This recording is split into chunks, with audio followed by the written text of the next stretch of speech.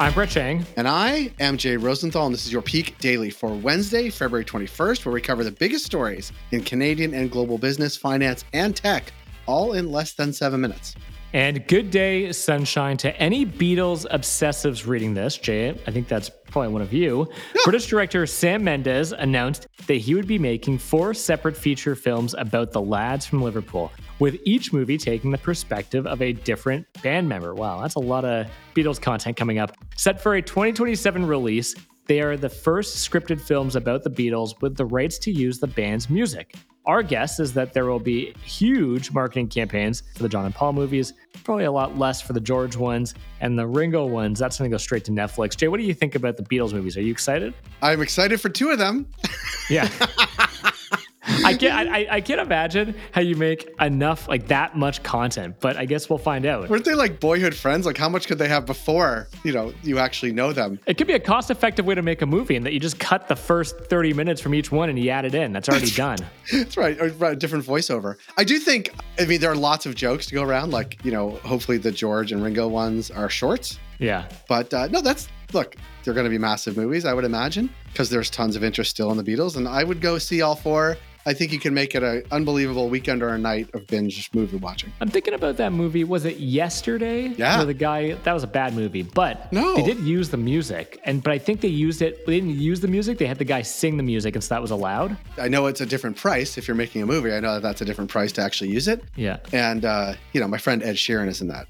Yeah, he was bad in it too, because he comes across, he's supposed to be a jerk in it, and then you walk away from the movie thinking he's actually a jerk. So he was good. I guess it was good. He was good in the movie, but it was bad for his persona. I don't like your take on that movie. I found the movie great, and I thought Ed Sheeran in it was great. So I guess we differ on our... I think the smile on your face, because I can see you, I think in your mind you're just calling me a boomer. Oh, a boomer, but also, you know what, Jay? You're right. We have different tastes in movies. We'll leave it there. Great. Well, you and I will go to the Ringo one together. Brett, aside from the Beatles, I don't know what 4 movies is called. Not a trilogy, but trilogy plus 1. What do we have for Peak Pals today? For our first story, the law locks out LockBit hackers. For our second story, Alberta's tourism industry gets a new immigration stream, and our big picture. For our first story, a shadowy international syndicate of cyber criminals just got a taste of its own medicine. How are we fighting back, Brett? So authorities have seized control of the notorious ransomware gang LockBit's web infrastructure after a successful operation led by UK's National Crime Agency with participation from law enforcement from around the world, including Canada. Yeah, authorities shut down the group's website, seized about 11,000 domain names and servers, and about 1,000 decryption tools that can be used to help LockBit victims. The operations also resulted in the arrest of 2 allegedly high-ranking members and the collection of a wealth of data authorities believe will help result in future arrests. Now, to catch you up, LockBit has grown to startling heights thanks to its sterling business model. The gang mastered the idea of ransomware as a service, renting out its high-end malware technology to a loose group of hackers and then taking about 20% cut of any ransoms they get. Now, this matters because the world's most prominent ransomware gang is now effectively out of business, having been locked out of their own systems. This is a massive W for the fight against cybercrime and should lead to a collective sigh of relief for companies worldwide. Yeah, since 2019, LockBit's scores of members and affiliates have extorted millions from targets, leaked rafts of sensitive information, and even disrupted the operations of everything from UK's Royal Mail to clerical services in Fulton County, Georgia. In Canada, LockBit was responsible for 22% of all attributed ransomware attacks in Canada in 2022 and has been tied to several high-profile debilitating attacks like hacks against Indigo, the Weather Network, and Sick Kids Hospital, though it did apologize for that one, Jane. What, they didn't know what they did? It's right in the name. For our second story, as people keep flocking to Alberta's picturesque mountains, the province is struggling to find enough workers to staff the businesses needed to keep the tourism industry afloat. Here's what happened. Alberta is opening up a new path to permanent residency specifically for temporary foreign workers who are working in the province's tourism industry. Chefs, travel guides, and hotel receptionists are among the roles that will be eligible for the program. It's happening because in smaller Alberta towns, labor pools are drained by the oil and gas industry, which offers better wages compared to jobs in hospitality and tourism. That's forced businesses to turn to temporary foreign workers as nature-crazed tourists flood the province.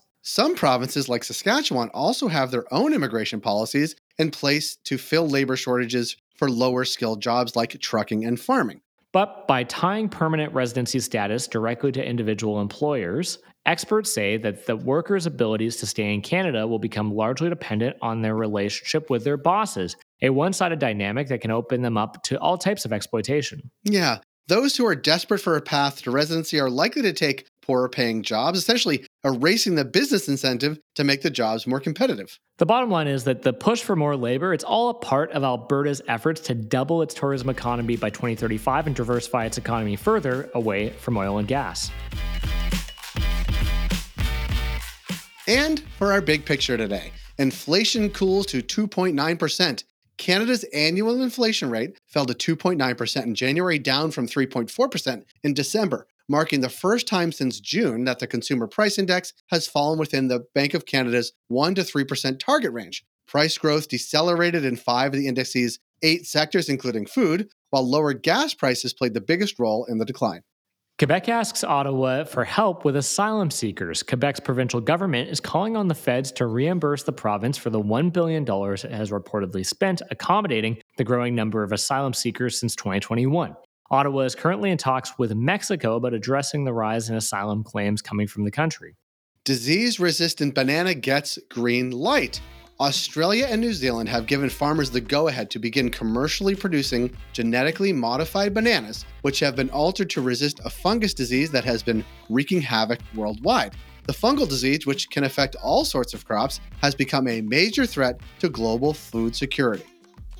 Peak Pals, thanks for making us the most listened to business news podcast in Canada. If you got a second, why not follow this podcast on your app of choice and leave us a review. And if you want more Peak, make sure to subscribe to our daily newsletter at readthepeak.com. Have a great Wednesday, Peak Pals.